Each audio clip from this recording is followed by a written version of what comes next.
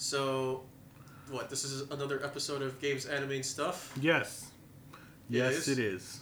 Alright, and we don't know what episode number it is, and that's okay. Yes, because we made a goof on that one. Wow, this is really expensive.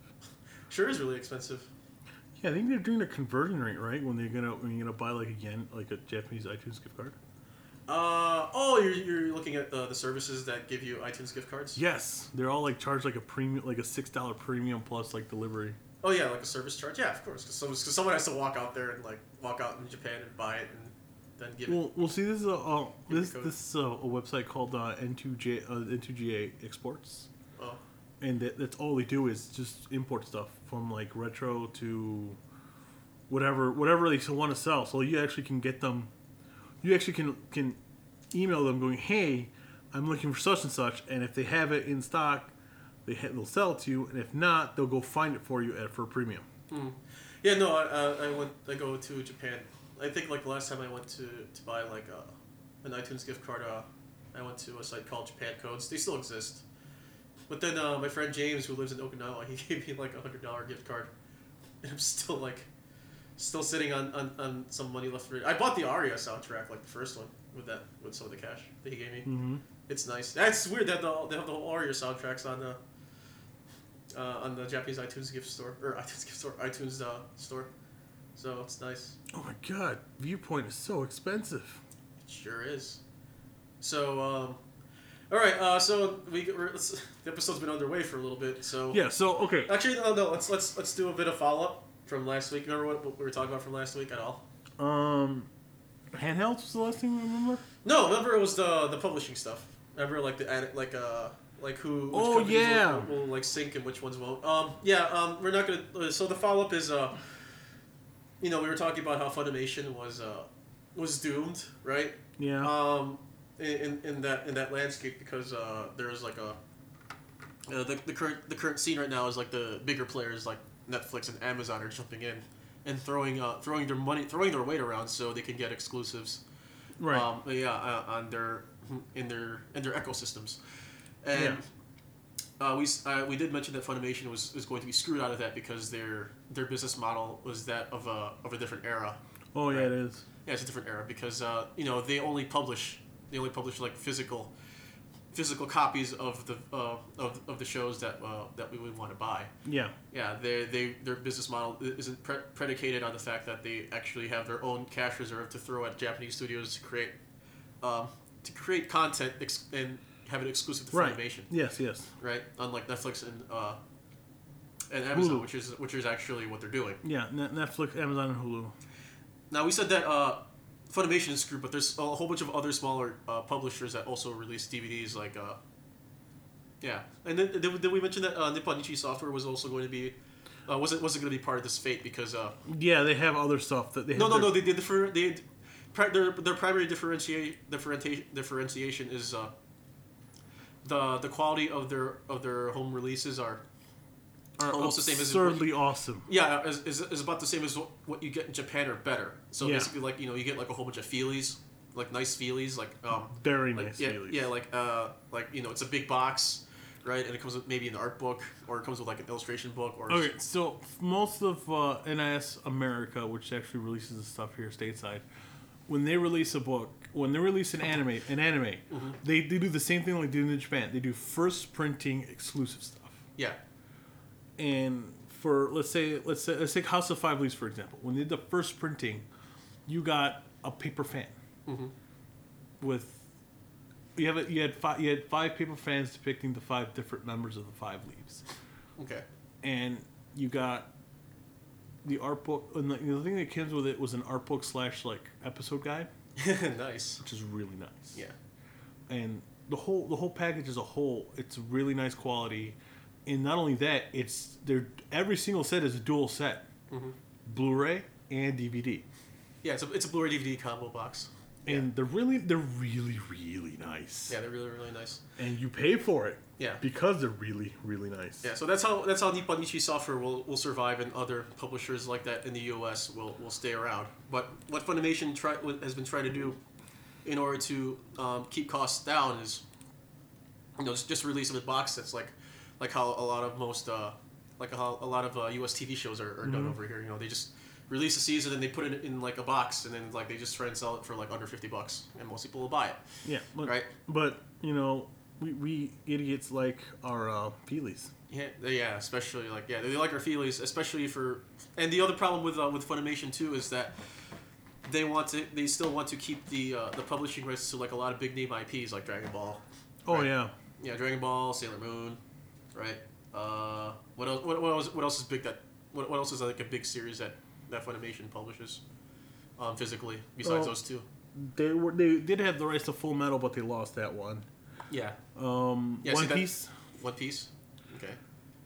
See, I'm trying to think here. Well, yeah, just I don't know. The ones I can think of are really One Piece, Sailor Moon, and Dragon Ball. Dragon Ball Z.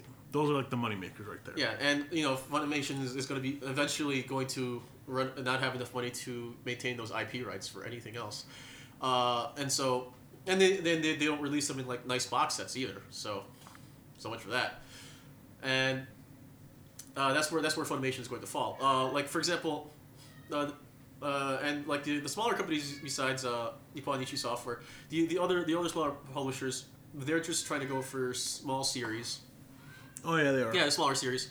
For example, it's really weird that the Right Stuff, right? You know the Right Stuff, right? Yeah, Right Stuff, yes. Yeah, like pretty much I know the Right Stuff will be around because basically their tastes are similar, exactly like mine, which is bizarre. Like they seem to get like all the anime that like I would actually watch, and I've actually watched like a lot of the stuff that they're publishing. And the funny part is they're not. Right Stuff picks up a lot of niche anime. No, actually, it would be considered niche, but it would be like if like a normal person would watch it, it would be considered mainstream, like Antique Bakery. Yeah, that's like it's very J drama ish. Right? Yeah, it's very J drama. The other one that was really good was Emma. Yeah, Emma. That's also like that's like a historical piece. That's hardcore historical drama piece type. It's historical setting, great story. Yeah, it wouldn't feel out of place in like a BBC like live action. No, it really wouldn't. If BBC actually showed anime, this is probably one of the ones it would like show. Yeah, see, like it's considered quote unquote niche, but it's actually like really mainstream for like outside of the anime community. It's just not heavily promoted. Yeah, they have a lot of stuff that's not promoted. Yeah. It's not promoted with the same agenda like all the others like all the other shows that like you know. That, and the thing with Right Stuff is they don't shove it down your throat. So like here's what we're offering. Go nuts. Yeah, no, it's just like we got this thing. We got this. We're publishing it. And the awesome part is they'll publish. The business model is amazing. They publish in small batches. They do small batch publishing. Actually, no, they have like their branch, Nozomi Entertainment, is responsible for publishing anime. Yeah, and the thing is, they do small batch publishing, which pretty much means they'll print 200, like 100, 200, 300 sets. Yeah. And until that set's gone, they won't publish any until that's gone. Mm-hmm. So they publish as they get rid of the stuff, so that way they don't have a warehouse full. Like they'll publish something like look at Funimation. Funimation, holy shit! They'll print the Saber, the slim sets, the thin set like anime seasons. Yeah.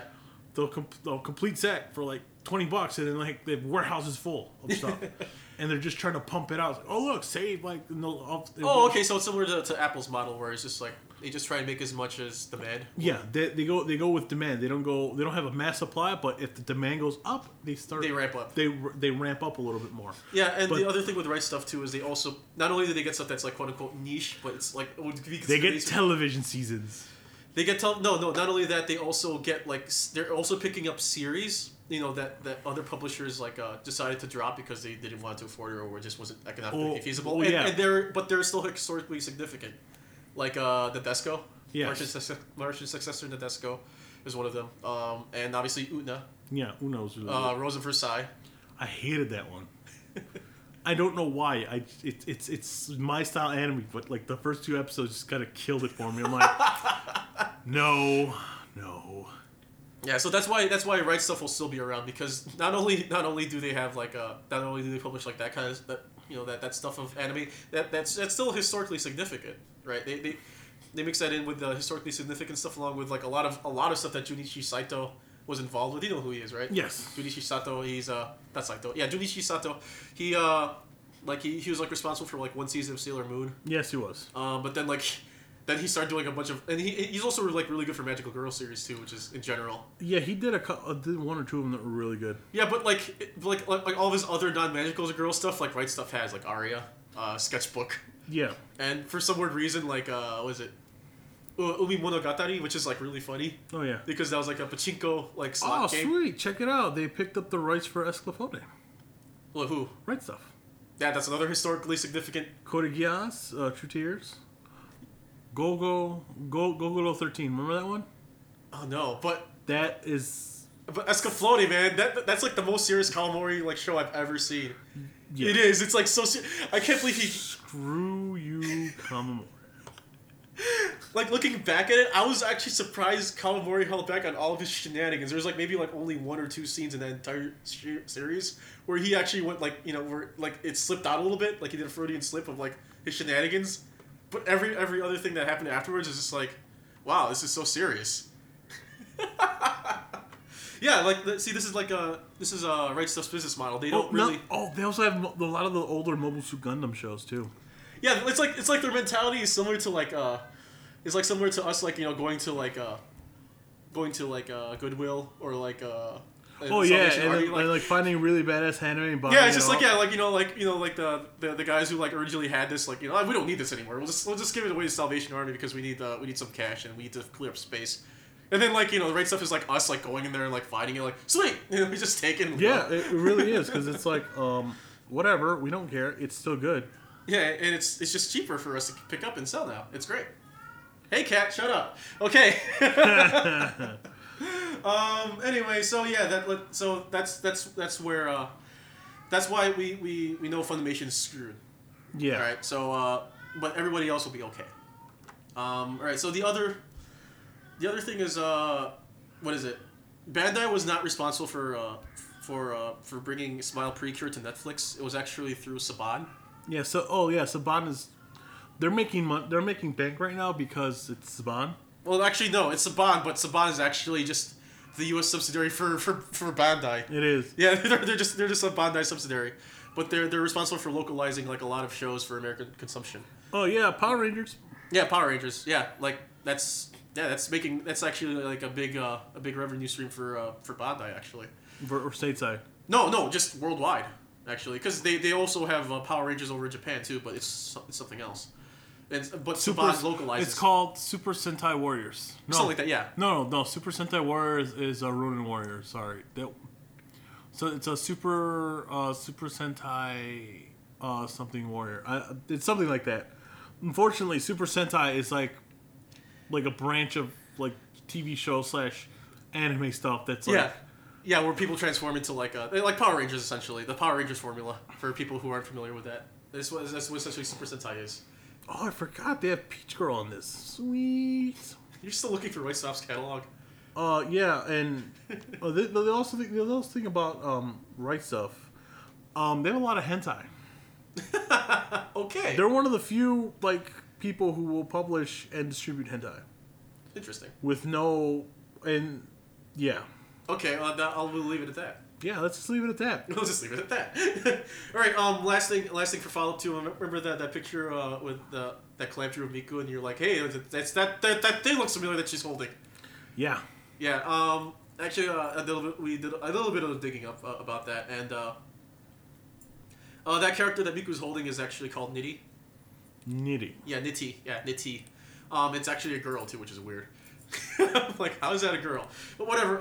The character is actually from a PS2 title called Technobeat. Okay. Which is actually the sequel to Technic Tix, right? But the Technic Tix was never released over stateside. So, but you could get Technic Beat over in on the US PS2. It's also a rhythm game. It's a unique rhythm game. I'm not. Yes, you could go check it out. Yes. What's it called? Technic Beat. Yeah. Well, I have to send this. I just found something so hilarious that it's not allowed.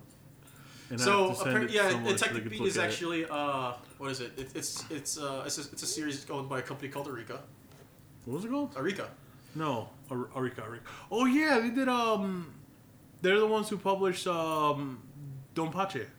Yeah. So they released like they developed the Donpachi titles. They also did they did the GameCube Mega Man Battle Network game too.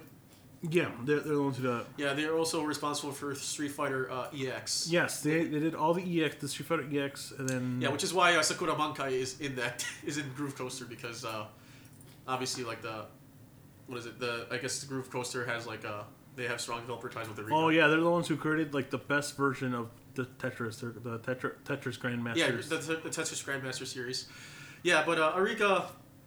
Yeah, and so basically, long story short, Clamp actually collaborated with one of the composers from Eureka to create a Vocaloid exclusive song.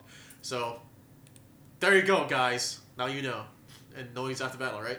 All right, so now with follow-up out of the way, unless we have other follow-up. Do you have any other follow-up from last week or no? No, I'm gonna look for this game so I can buy it because this game looks amazing.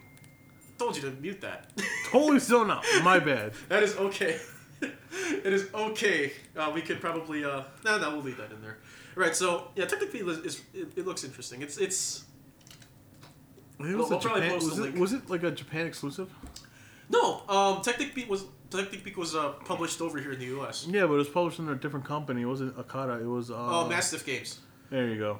Yeah, Mastiff Games. I love how the Japanese version is way better. Well, because the artwork in the front looks way better. Well, because Japan. Oh yeah, because localization. Yada yada yada. Yeah, right. So I'm gonna get the Japanese version because I like the cover better than the American version. The American version looks like crap. Okay. It's like all 3-dimensional crap. It just looks bad. Yeah, it really does. Yeah, 3D doesn't really age well. No, it doesn't. Unless it's Guilty Gear Xrd. That'll never age at all. No, it looks. I'm gonna talk to my local shop owner. See if there's this guy I know. Oh, you mean People Play? At People Play, yeah. Sometimes he has this weird way of finding stuff. All right, well, hey, isn't that great, Dave? You learned something new while we were podcast. Well, this is I love rhythm games, and this is like a really obscure one I've never heard of. Yeah, me neither. I only heard about it because it was, yeah, it was it was just really random that I found out about it because of the Miku thing. And I'm just like, hey, that character. Wait, what the heck? That character's a Groove Coaster. So, yeah, that's the long story short. I would actually want to tell you another thing about that franchise but I don't want to do that just yet because we'll talk about it later. Right, whatever. Yeah, just because it's relevant. It's relevant to what you wanted to talk about later anyway. So no more follow up, right? No more follow up. Okay, we're done. All right, so let's go on to the main topic at hand. So what is it? Nintendo's Resurgence, right? Nintendo Resurgence. Yeah. So. Was it last week? Pokemon Go was released and smashing success. Smashing success. It beat Twitter. It literally beat porn as the most searched for item on the internet for a good 3 days. It beat out porn. That's a really hard thing to do. Yeah, it is. To beat porn as a search for search engines. Well, that's true. Out of all 3 major search engines, it beat out porn in all 3. That's for amazing. 3 days. That's a huge accomplishment. Yeah, that's we should put that in the record books. It probably did. It probably will hit the record books. Certainly. Most search item in the world. No longer porn. It's Pokemon. It's Pokemon Go. Hey, that works. And another thing is it crashed servers for the first couple. It keeps crashing servers. That's actually a good sign. That's a very good sign. Because I think Europe got the release today, and it crashed all the servers this morning in the U.S. Well, it actually crashed all the servers in general. So Pokemon Go is not available for a good 3 hours. Yeah. The masses that are playing this game is insane. There was a huge backlog. Look, something about 1,500 plus people were in Central Park last night trying to catch a fucking Vaporeon. They're like, oh my god, a Vaporeon! And 1,500 plus people showed up to Central Park. What time? Something around 11 at night. Showed up in Central Park to catch a Vaporeon. And it's available for everybody who goes there, right? Everybody. Everybody who shows up has the opportunity to catch the bloody thing. Nice! As long as you have a working data connection to... As long as you have a working data connection, you can do whatever the fuck you want. To the point where people are literally just opening... If they have mobile Wi-Fi, everybody's using... It's creating a new community. You're meeting new people. Not only you're making friends, and you can have there's a huge thing that right now with security with it. Oh yeah, there's like a lot of news stories of people like trespassing and there's like a whole bunch there's like a whole bunch of like mock images of like people sneaking into like the White House and be like, how'd you sneak by security? Well, the security is like base security. There's actually a story. It was a legit story. It happened last week. What happened was you had a military. This is like military. One guy needed a flight time for the helicopters for some unknown reason, whatever reason. The other guy's like, sure, let's go, and then he decided to fly the maximum range he was allowed to gain flight time. Yeah. While his co-pilot was playing Pokemon Go, tagging Pokemon centers, gyms, catching Pokemon within the radius of a allowable flight for this fucking. So they used that as logistics. Well, he used the excuse of I need more flight time, with a guy already had has maximum allowed flight time. Yeah. Sure, I'll be your co-pilot so you can get more flight time. Let me just take my phone here and we'll do this. And they were tagging stuff. I'm like, what the fuck is going on? This is how big this game is. Yeah, this is like the next World of Warcraft. Actually, it's to the point where people are. There's a guy in Australia that quit to play this game full time. There are people who are offering their services for something like $200 a day to train and hunt on your Pokemon Go account. It's getting ridiculous. It's to the point where okay, we get it. It's an amazing game, bringing communities together. But then you have the idiots who quit their jobs. They're like, oh, I can make money off this. It's like, who the fuck would pay you $200 to train Pokemon? Well, who would pay you money to just log onto your account and collect gold for World of Warcraft? Yeah, same thing. It's like, oh look, I'm offering services. I'm here to mine for you all day. Yeah, the way you made it sound, it gave me flashbacks of when World of Warcraft was released too. Yeah, and people were like, oh look, yeah, I remember oh look, I'll log into your account every day to find gold. Okay. No, not just for gold farmers, but just in general. When it launched, it'd be like people would go online and they'd be like, oh, I can't go online, or they'd be playing the game and then once in a while the server would just would fart on you and just derp out. And then, you would be trying to do something, but you'd be looping your animation. Your party members would be just, running in circles. Yeah. And they'd be like, oh, no, server's going down. And you get kicked to the log. You get kicked out to the log-on screen again. I'm like, no! Yes, that's what Pokemon Go is happening right now. Yeah, and then you log back in, and then you just meet, the first thing you see is, your character's body on the floor because you lost the fight because you couldn't input any more commands. Yes. And then you, after it shows you, that one screenshot, it immediately switches to, your ghost form. You have to go retrieve your corpse. Good old days of World of Warcraft. It's you're starting to get a lot of people a lot of people who spend all their life playing on MMOs. And you have people. It's the same thing that happened when Diablo first came out. There's 3 or when Diablo 3 first came out. No, even Diablo 2, where people would just sit there and mine, for rare. So they'll sit there and play. They'll do psychotic number of playthroughs to get some of the rare stuff. Mm-hmm. And it's there you go, we're selling it, and that's happening in Diablo 3. You have happening in Diablo 2. It's happening in Diablo 3. It's happening on WoW. All the major MMOs. You'll find people who will sit there and offer you services. Oh, we'll take your character to the max level for X number of dollars. You're getting the same thing with Pokemon Go, and it's sure. Okay, if you can make money off it, make money off it. But man, as long as it's legal. As long as it's all legal. As long as it's legal, you're fine. But the people are finding Pokemon, everybody's waiting for everybody's hacking the actual code for this game, and they're already talking about, oh, there's gonna be a cross promotion with McDonald's. Yeah, there's gonna be a cross. That. There's gonna be the legendaries are already programmed to the game. Oh, look, the Johto League Pokemon are coming. Because right now it's a Kanto League, the original Kanto, 150. Yeah. They're gonna do the other two. They're gonna do the full 250 set. It's oh, what the fuck, guys? Come on. It's give us a second. Let us catch these, and a lot of people are complaining, oh my god, there's not enough. There's certain Pokemon that'll just you don't evolve your Pokemon. Yeah. By mixing in, catching more of the same Pokemon and merging them with the Pokemon. So it's somebody had estimated it takes 25 to 30 Magikarps to evolve it into a Gyarados. But You know, and same thing for Drowsy. They evolve into Hypno and Squirrels, and it's just really fucking annoying. It's really annoying indeed. I played it for a little bit before, and apparently everybody's flipping out because I had a Lapras. And like, where the hell did you find a Lapras? I'm like, I was downtown, and it was right there by like the Buckingham Fountain, and I'm like, oh look, a Lapras caught it. How'd you get Wi-Fi around Buckingham Fountain? Because you don't have like a right now. Your phone service is off. Yeah, I know. How'd you get it? You have any idea how many people are running around with their Wi-Fi on and unprotected?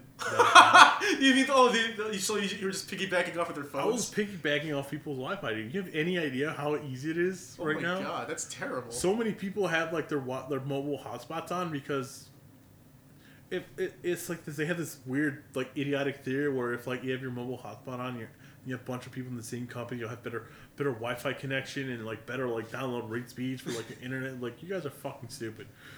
So, I encounter people like playing Pokemon Go downtown. It's like, oh look, Lapras caught, done. I was like the only major Pokemon I have caught besides like Pikachu. Well, only other two Pokemon I have on my game is Pikachu and Lapras. That's it. Yeah. Oh, I can't play Pokemon. I just never got into it. So like the big thing about it is like augmented reality. That's like the big but like thing. that's why I want to talk about though because it is a big deal. It's actually that this game is going to actually be a big slap in the face for people who are banking everything to be VR in the future, and this is like a good example of it saying no, this is not going to happen. VR does have its place. But it's not for general mass consumption. There is no way. It's impossible. It's the same reason why a lot of arcade games don't really translate too well for a home console port, especially for like a lot of the rhythm games. Out there, like a lot of rhythm games, a lot of simulation like games like driving. Yeah. Right? Those don't work too well. And although driving games have an easier time with home console ports, as long as the developers made sure that they coded the game to work with other peripherals, or if the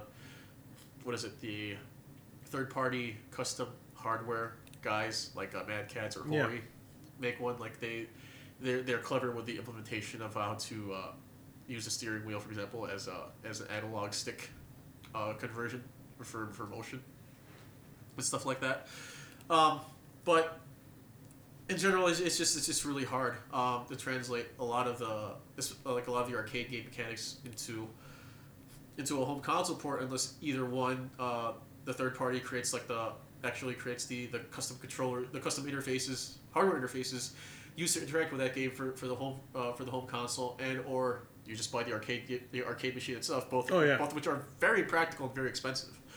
And VR is going to be in that position in the future. And not a lot of people can afford that, so that's why I can see like two major uses for VR, right? And neither of them are really for video games. One is porn. Oh yeah, it's already happening. You didn't know about the very first porn convention that happened in Japan? No. It got shut down because they were premiering a new piece of VR tech where you could interact with the headset / and a doll. Yeah. And there's such huge demand for it that they had to shut down the street and actually dissipate the crowd. Like scare them away with like a. They literally had to. It was a security concern, and it was a small convention because they couldn't get like stuff, and they couldn't get. I don't know the whole backstory because I didn't want to read too much into it because I was like. First, when I first read the first two paragraphs, I'm like, I'm done reading this. Heresy? No, it's not heresy. It's like, No. I'd be like Warhammer 40k heresy. That's what I mean by it's heresy. Yeah. That's what I mean by heresy. So heresy, like you'll be tainted by chaos. Yeah, pretty much. And I'm like, yeah. This is chaos. It's heresy. That's what I mean by heresy. And so I was like, nope, done. I'm done.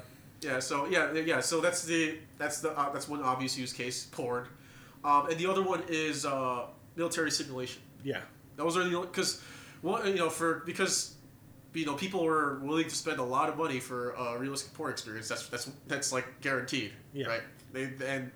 They don't want to talk about it. That's like a really private experience that you don't really want to share. VR is really meant for really private experiences.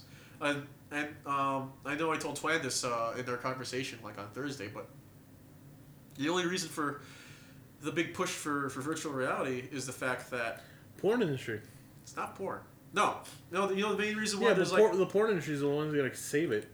They're gonna save it, but the main reason why you keep hearing like about all this talk about why VR is the future and all this other garbage is because you know who because of Oculus Rift's history.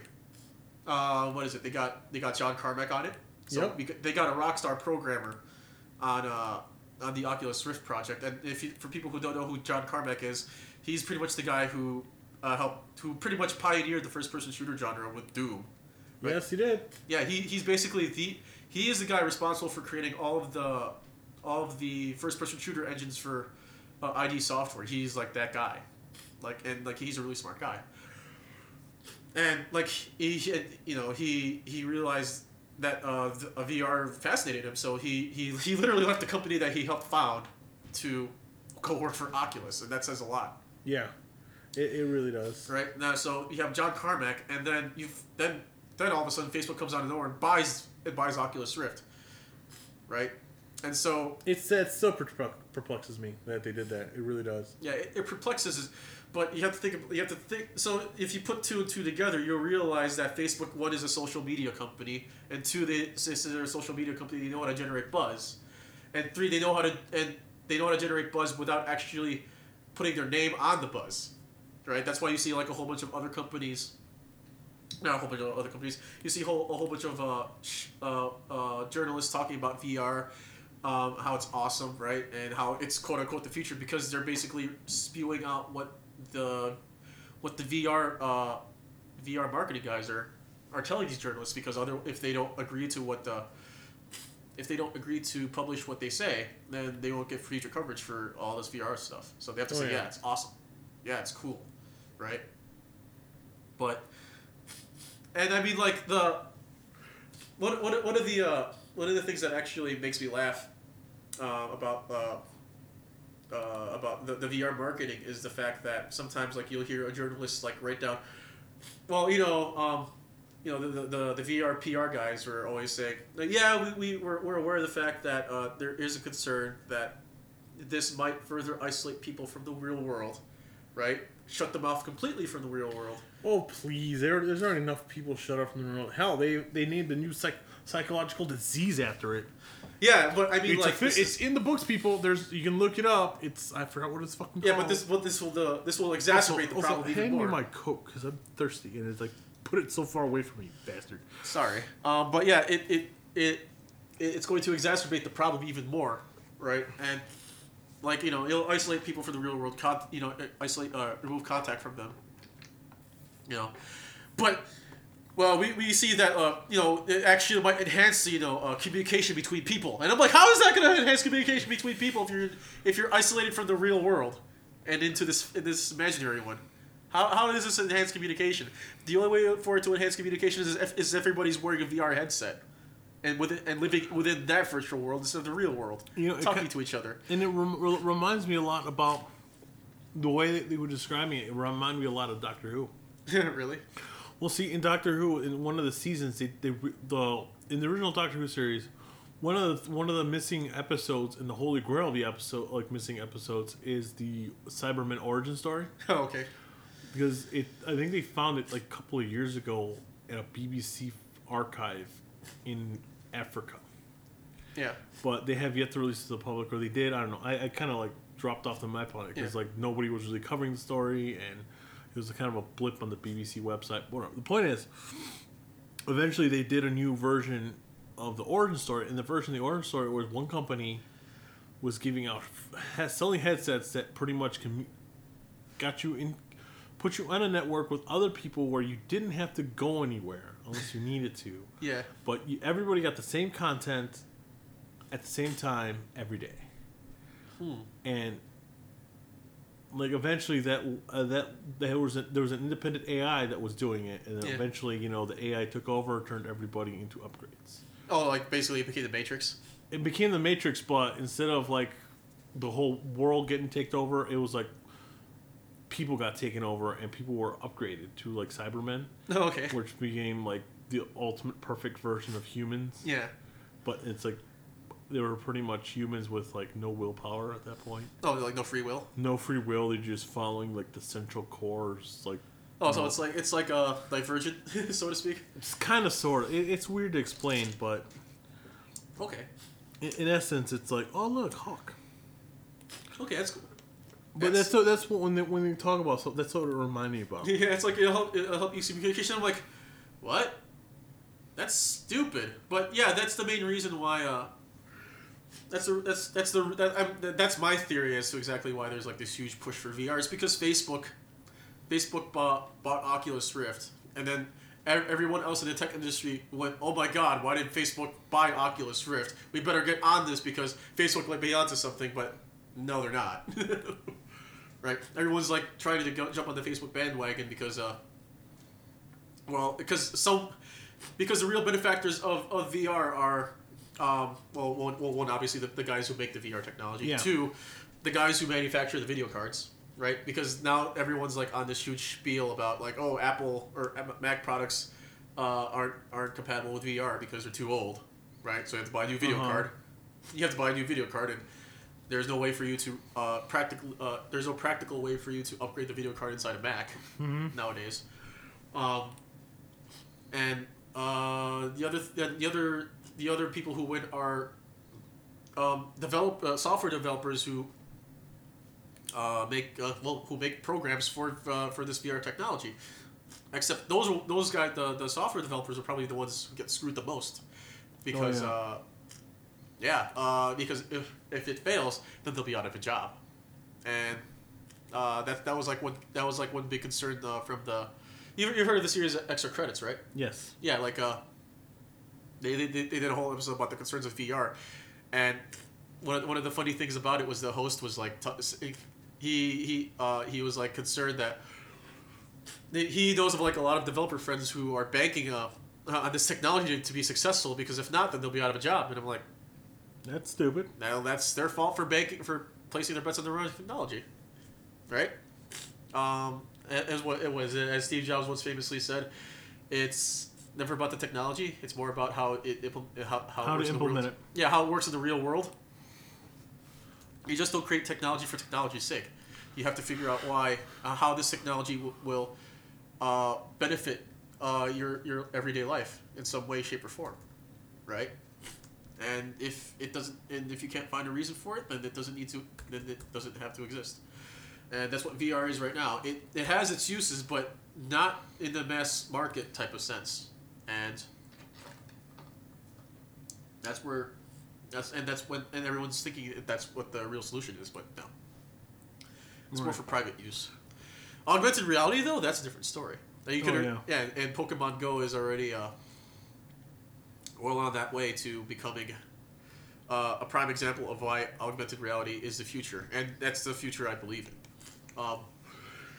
Because eventually, I mean, like that's part of the augmented reality, but like that's only like that's like that I would consider that like low end, low tech VR or augmented reality, because when more high tech augmented reality becomes reality, it'd be more like the holograms, right? Like you see in Big Hero 6, right? Like those, like you'll see holograms and stuff like that. You can interact with it, and everybody else sees what you're doing, right? That's a lot more open. That's a lot better than just like going, looking at a dude with a VR headset and holding these two funky like Wii like controllers and moving around looking like an idiot. And you have no idea what they're really doing other than looking at a screen, like a monitor on the like right beside him, like showing you what he's seeing, but not exactly how he's seeing it, because obviously you need to have in order for you to have the full VR experience, you got to have like that special goggle on your face, and that's it's already ridiculously complicated. Right. So that's my take on it. That's my take as to why VR is like being heavily promoted. Because Facebook is placing a lot of bets on that. Yeah, which is dumb. Yeah. So, what else was there besides Pokemon Go? Because you're looking at stuff right now. Yeah. So this is what is it? I'm actually apparently. Yeah, I'll be right back. But keep talking. So okay, so I oh fuck, what was I was going Keep somewhere going. with this. I'll be right back. I just have to go. So okay, so for some odd reason, you can triple try it. Which, yeah, Final Fantasy VIII. Okay. Hopefully that wasn't in the... No, I don't think so. I'm just trying to find. There we go. Yeah, we'll try it. All right, so Triple Triad, of course, was a game for Final Fantasy VIII. Yeah, minigame. Minigame. Yep. It had its own like sub quest in the game, right? And so Bandai Squaresoft and Bandai got together Really? to make a card game. They printed it. They printed the bloody thing. Oh, so it's a data cardus. It's a legit card game. Like a legitimate like card game, or is it like like ones that you have to interact with? It's a legit card game. You actually can find it and buy it. Okay. So it's not like a data. It's like not a data cardus. Well, there's two variants. There's the Triple Triad, and then they actually made a legit Final Fantasy card game with like different abilities. But no, the most coveted of it is Triple Triad, the original release. And the thing is, it came with it played exactly like the game online. Played exactly like the game in terms of like if you played the game on the Final Fantasy VIII, it played exactly the same way on like physical copy. Okay. Which was great. You don't get that kind of like conversion where it's like, oh, it's this game that you played in the game is now physical copy. It plays the exact same way, so you don't have to learn new rules. Oh, okay, that's fine. Okay. But the problem is, it was only released in Japan. Yeah. Which usually happens. And these cards, if you actually find a full set, it's something around it's only a set of 110 cards. Yeah. And it's about between $200 and $400. Okay. Depending on condition. But there's another set of Final Fantasy card TCG that came out in 2006, 5 years ago. Yeah. It's still producing sets, but now since it's Squaresoft, they mostly concentrate on Final Fantasy.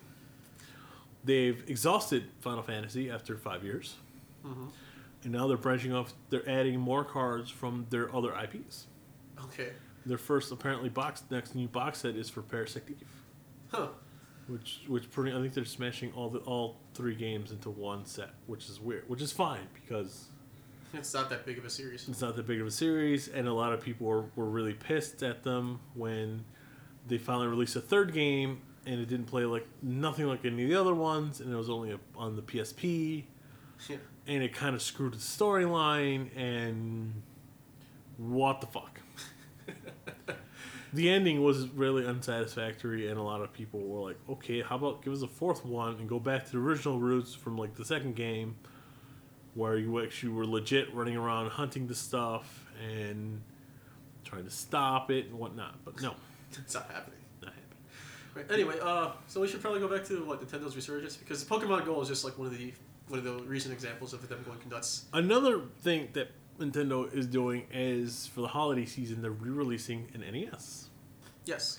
It's this really small ass console, 30 games. Built into it, has HDMI. It literally has HDMI. Oh, that's awesome. It's HDMI, has composite on it, and it's powered by a small cable. You can use. They have retro versions of their NES controllers. It has a USB port if you want to plug in a USB. No, it's not USB port, isn't it? It's more like it's like the same It's the exact same connector interface for the Wiimotes, right? For the Wiimotes. Yeah.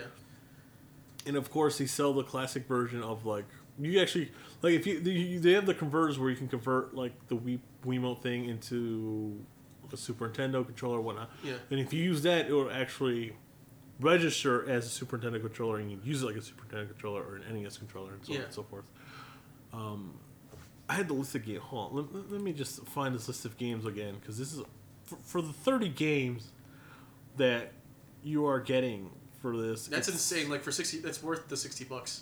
Is it $60? Hold on. Yeah, you're paying $60 for like the unit and one controller plus all the games that's all pre-installed on it. Pre-installed, which is it's an amazing list. Yeah, it is. Legend of Zelda, Zelda 2: Link's Adventure, all 4 Mario Brother games. All 4. Yeah. There was Mario Brothers. There's Mario Brothers. Super Mario Brothers. Oh, Super Mario 1 through 3. 1, 2, 3, and Okay. Mario Brothers. Dr. Mario, Donkey Kong, Castlevania 1 and 2. Oh, wow. Double Dragon 2, Final Fantasy, Excite Bike, Ghosts and Goblins, Gradius, Kid Icarus, Metroid, Super C, Tecmo Bowl. That's a good list. The cream of the crop of NES games. Yeah, like Double Dragon. I would just get it for Double Dragon 2 alone. For me, it's like Metroid and Ninja Gaiden. For me, that's about it. Yeah, no, for me, it's Double Dragon 2 because man, that was pretty much the predecessor to like the Dead or Alive like over the top like action style. And the funny part is the packaging looks like original NES packaging. Yeah, it looks like a legit NES, which is awesome. It's great. It looks exactly like a legit NES. Yeah, but like super tiny. Well, let me see. It drops. It goes on sale November 5th. It has it plugs in with HDMI outlet in the back. It comes with one controller. The other controllers are $20 for an extra controller. Wait, can you actually connect that NES to like a Wii or Wii U, and then you can like play the Virtual Console games on it, or is it only like only the controller can be connected to a Wiimote, and then like Well, the controller itself is compatible with the Wiimote. Okay. With a Wii and a Wii U. But the console itself is standalone. Okay. Yeah, that's a really good system. For $60, 30 games and a controller. Yeah, that's and fucking. And made by Nintendo themselves. Nintendo, themselves are releasing this, so it's not third party. There's no third party BS. It's Nintendo themselves. Yeah. That's legit. Yeah, no, Nintendo is like really like playing hardball now. They're not screwing around. This is a big deal. The power switch is the power switch. The reset switch is legit reset switch. Wow. It's the only thing that you can't do is lift the flat. That's it. Oh no! It looks awesome. It does. It's like it's great. I would like probably buy like 3 of them. Oh man, I'd buy a couple of them too. I'd buy 3 of them. Be like, this is like my new Figma thing apparently. But yeah, no, that like yeah, Nintendo's not playing around anymore. This is like going to bring them. This is going to skyrocket them back to their glory because what is it? I was actually really concerned for Nintendo because from what I heard. Like all over the internet for a while, that the virtual console system, or what they were promising for the virtual console was. It's kind of lagging. Yeah, it was really lacking. But then when they brought this out, I was like, oh, I guess they do have. I guess they do kind of care about it. They do care. It's just that the thing is, a lot of people are expecting certain games to be on the virtual store, and one of the games that's not on the virtual store is Earthbound. It's not there. There's no excuse for that. No, there is There's like no zero. It's like zero. There's zero excuse. There was a huge thing when Legend of the Secrets of Mana got released. Yeah. And it dropped the price on. Oh, the physical cards. Of the physical card. It dropped about a little bit, but it dropped it enough where it became affordable again. The thing is, the amount for Earthbound. Yeah. Is absurd. A loose cart is something like $500 right now. Hold on, let me double check this because eBay is usually really good for pricing on some of this stuff.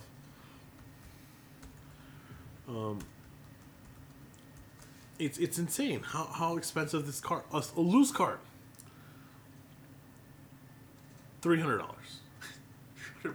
A cart. Yeah, it's just like the physical cart. Physical cart. You want a complete copy? That's somewhere up there around. Oh wow. Almost $1,000. Yeah, $1,000. Okay. Because the Earthbound was the only game that got packaged with its own strategy guide. Oh yeah, that's right. And if you just want the strategy guide alone, that's $300. Huh. Want the game? $300. So you're paying $600. Might as well throw in the other like $600. Buy the complete inbox copy. That's crazy.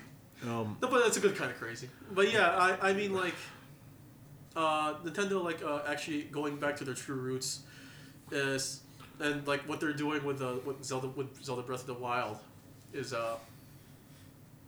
is like really showing that they actually know what they're doing. It's just that like during their Wii U days, they were just screwing around. Yeah, they're just really screwing around with the Wii U and the 3DS. Apparently, they're just like, you know what, let's just do this thing, and if it screws up, then we got a backup plan, and this is their backup plan. I think the only real concern I have for Nintendo at this point is maybe I guess like their cultural mentality of just trying to focus more on getting Japanese developers to work for their system is hurting them. Oh yeah. Because and they're not even getting like all the Japanese developers because Sony's actually doing a bigger push for getting like a lot of the indie games that are being released at the comic markets over to their platform instead. So I have no idea what Nintendo can do. I mean, Nintendo still has bigger brand power. Oh yeah, it does. And Sony's just trying to, at this point, do a lot of damage control because all they're trying to do is just gobble up the PC market, while Nintendo is just doing their own thing. And Nintendo's resurgence is going to be interesting. It really is, because I want to see exactly how they're going to use the NX. And the thing is, they've already like put in a patent for a handheld system, where everybody thought they're going to do another home console. Everyone's expecting another home console because the Wii U is just a dismal. It's starting to be considered a failed system, but at the same time, it is a failed system. It is a failed system in some retro. In America, it's considered a failed system. In Japan, it's doing okay. It's doing okay, but that's the thing. It's a failed system. In the U.S. side of Nintendo, they've been requesting when are you going to release a new home console, but with the NX project, you're getting a new handheld. That's fine. Which is just fine. And the thing is, Nintendo, their bread and butter, most of their bread and butter is handhelds. Yeah. It really is. There's no questioning there because their 3DS library is actually almost twice as big than the Wii U library. Yeah.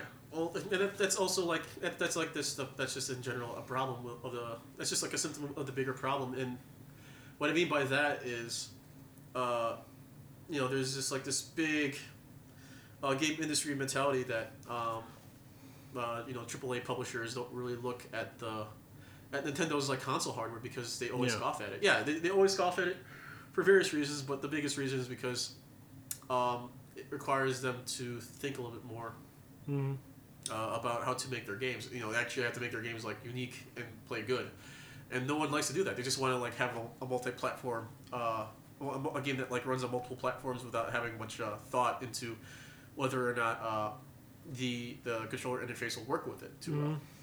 And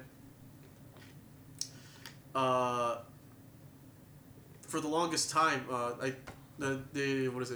lot of the old guard have always had a grudge against Nintendo in general because they were around when Nintendo had more draconian like publishing laws. Oh yeah. Yeah, and Sony was the first company to actually break that system apart, and so that's why like a lot of developers still have a lot of good rapport with Sony.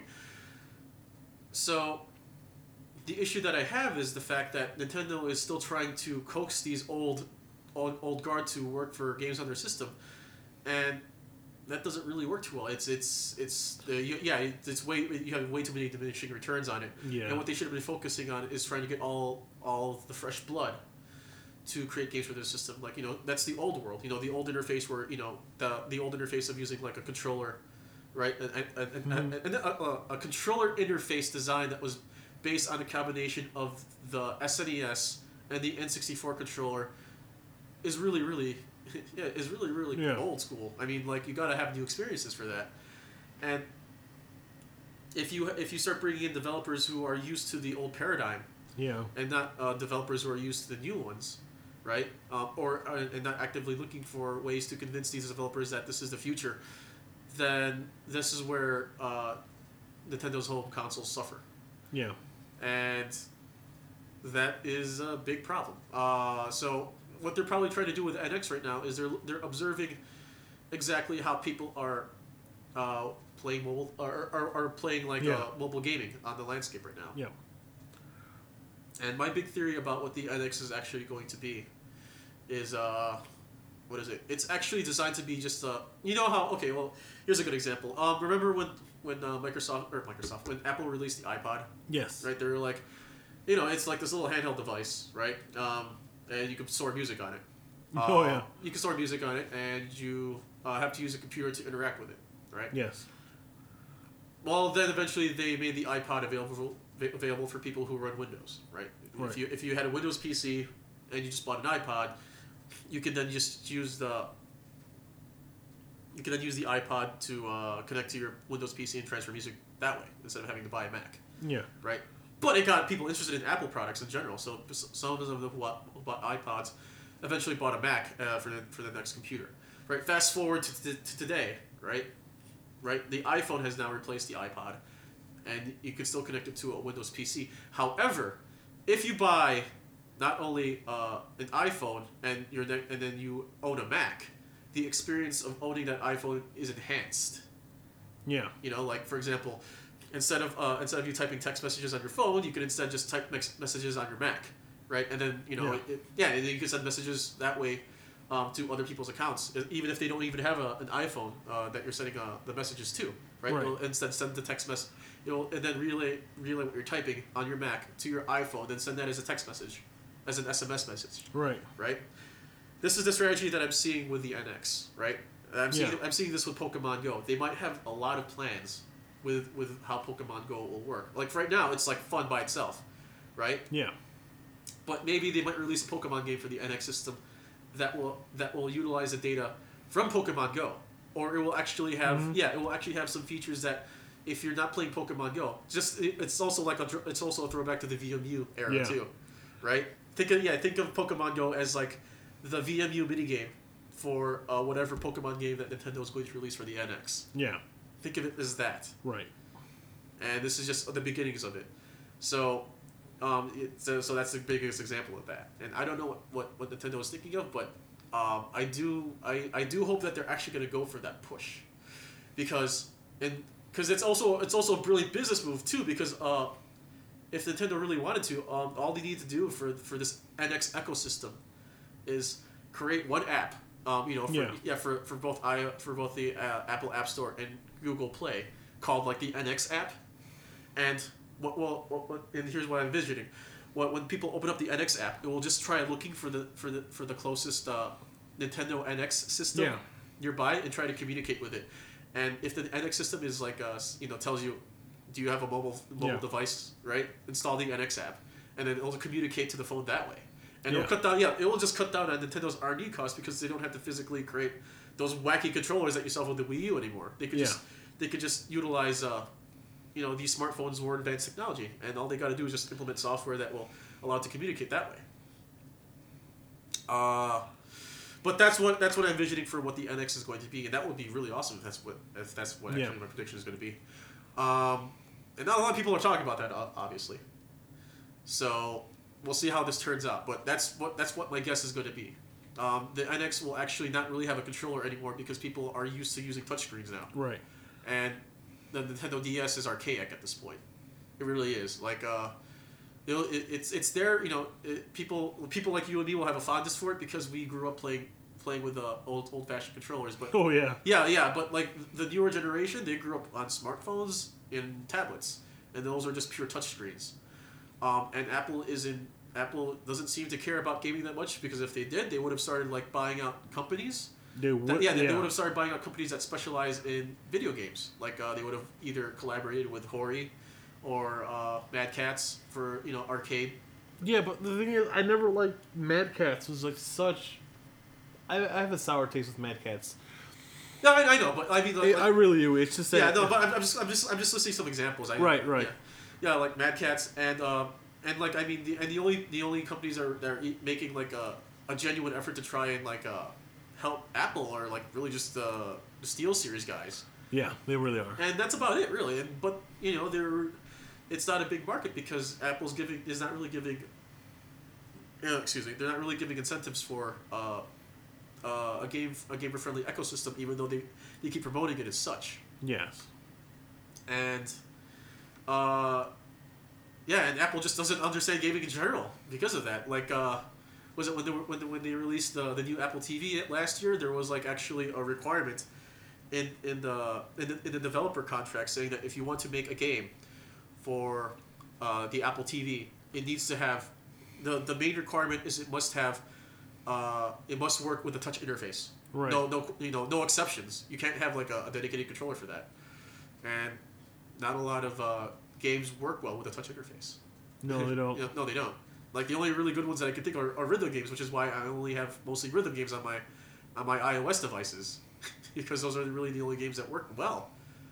Yeah, I have DuckTales, which was originally developed. The only way to get it was, well, for you, for me. I had to get it for my iPhone, and it works pretty okay. It works pretty good. It just takes a while to get used to it. The one game that doesn't work really well with the touchscreen interface was Sonic. Sonic 1. They did a remake.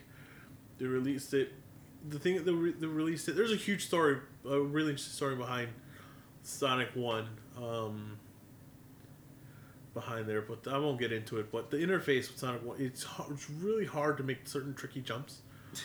Really? Especially at the end of Labyrinth Zone 3, you don't fight Robotnik. I thought it was I thought it was Marble Zone. What's Labyrinth? I thought Labyrinth Zone was 4, wasn't it? What? No, Labyrinth Zone was game 1. No. I mean Zone. I mean for Sonic 1, right? Zone 4. Zone 5. No, wasn't that like the Starlight one? Yeah. Zone 5 is Starlight. Zone 4 is Labyrinth Zone. Yeah. So what was Zone 3? Because I know the first one was Green Hill. Second one was Marble. Third one was what? Carnival something? No. The Casino Zone or whatever? There was no Casino Zone. That was part 2, right? That was part 2. Okay. No, I think Labyrinth Zone is Zone 4. I don't remember what Zone 3 was. It's so weird. I play this game like constantly. I don't remember. Okay, but long story short, it's hard to make tricky jumps. Yeah, in my case, I was trying to play Shantae, like Risky's Revenge on iOS. I was like, ugh. It just feels ugh. It really does, especially because like my hands easily get sweaty, and then like when my hands start getting sweaty, like the touch interface just falls apart. Spring Yard Zone is Zone 3. What was that? Like there's a whole bunch of like springs. Yeah, pretty much. That's weird. Yeah, I don't know why that zone's not memorable for me. Yeah, but the thing is though, in Sonic 1. There was a... Why is this being stupid? Why is this not telling me anything? You know, this wiki is stupid. There are certain wikis that just don't know what the fuck they're talking about. Yeah.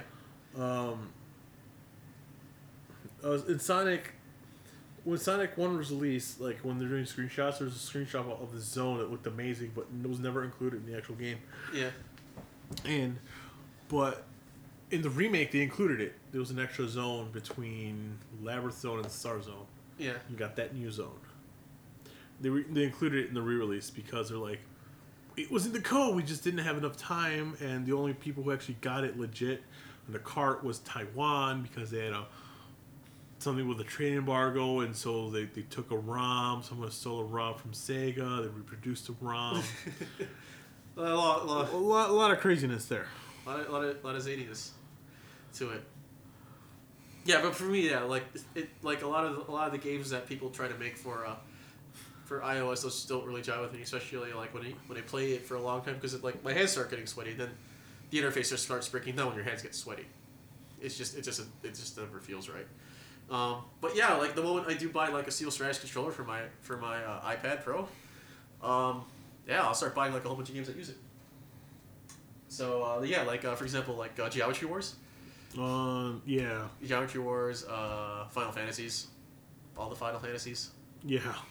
Yeah, because I actually want to get Final Fantasy 6 for for my iOS device, because that one is actually the rebalanced one. Yeah. Like they use like all the rebalanced code for the Game Boy Advance version, but like they kept the music for the SNES version. So yes. Except the graphics look weird, but who cares? I hope it doesn't look too weird. But yeah, that's the problem with that. So is there anything else for this week that you want to talk about, or is... I think that's about it. Really? Yeah. There won't be anything really exciting on our end for like till next week because Star Trek Beyond comes up.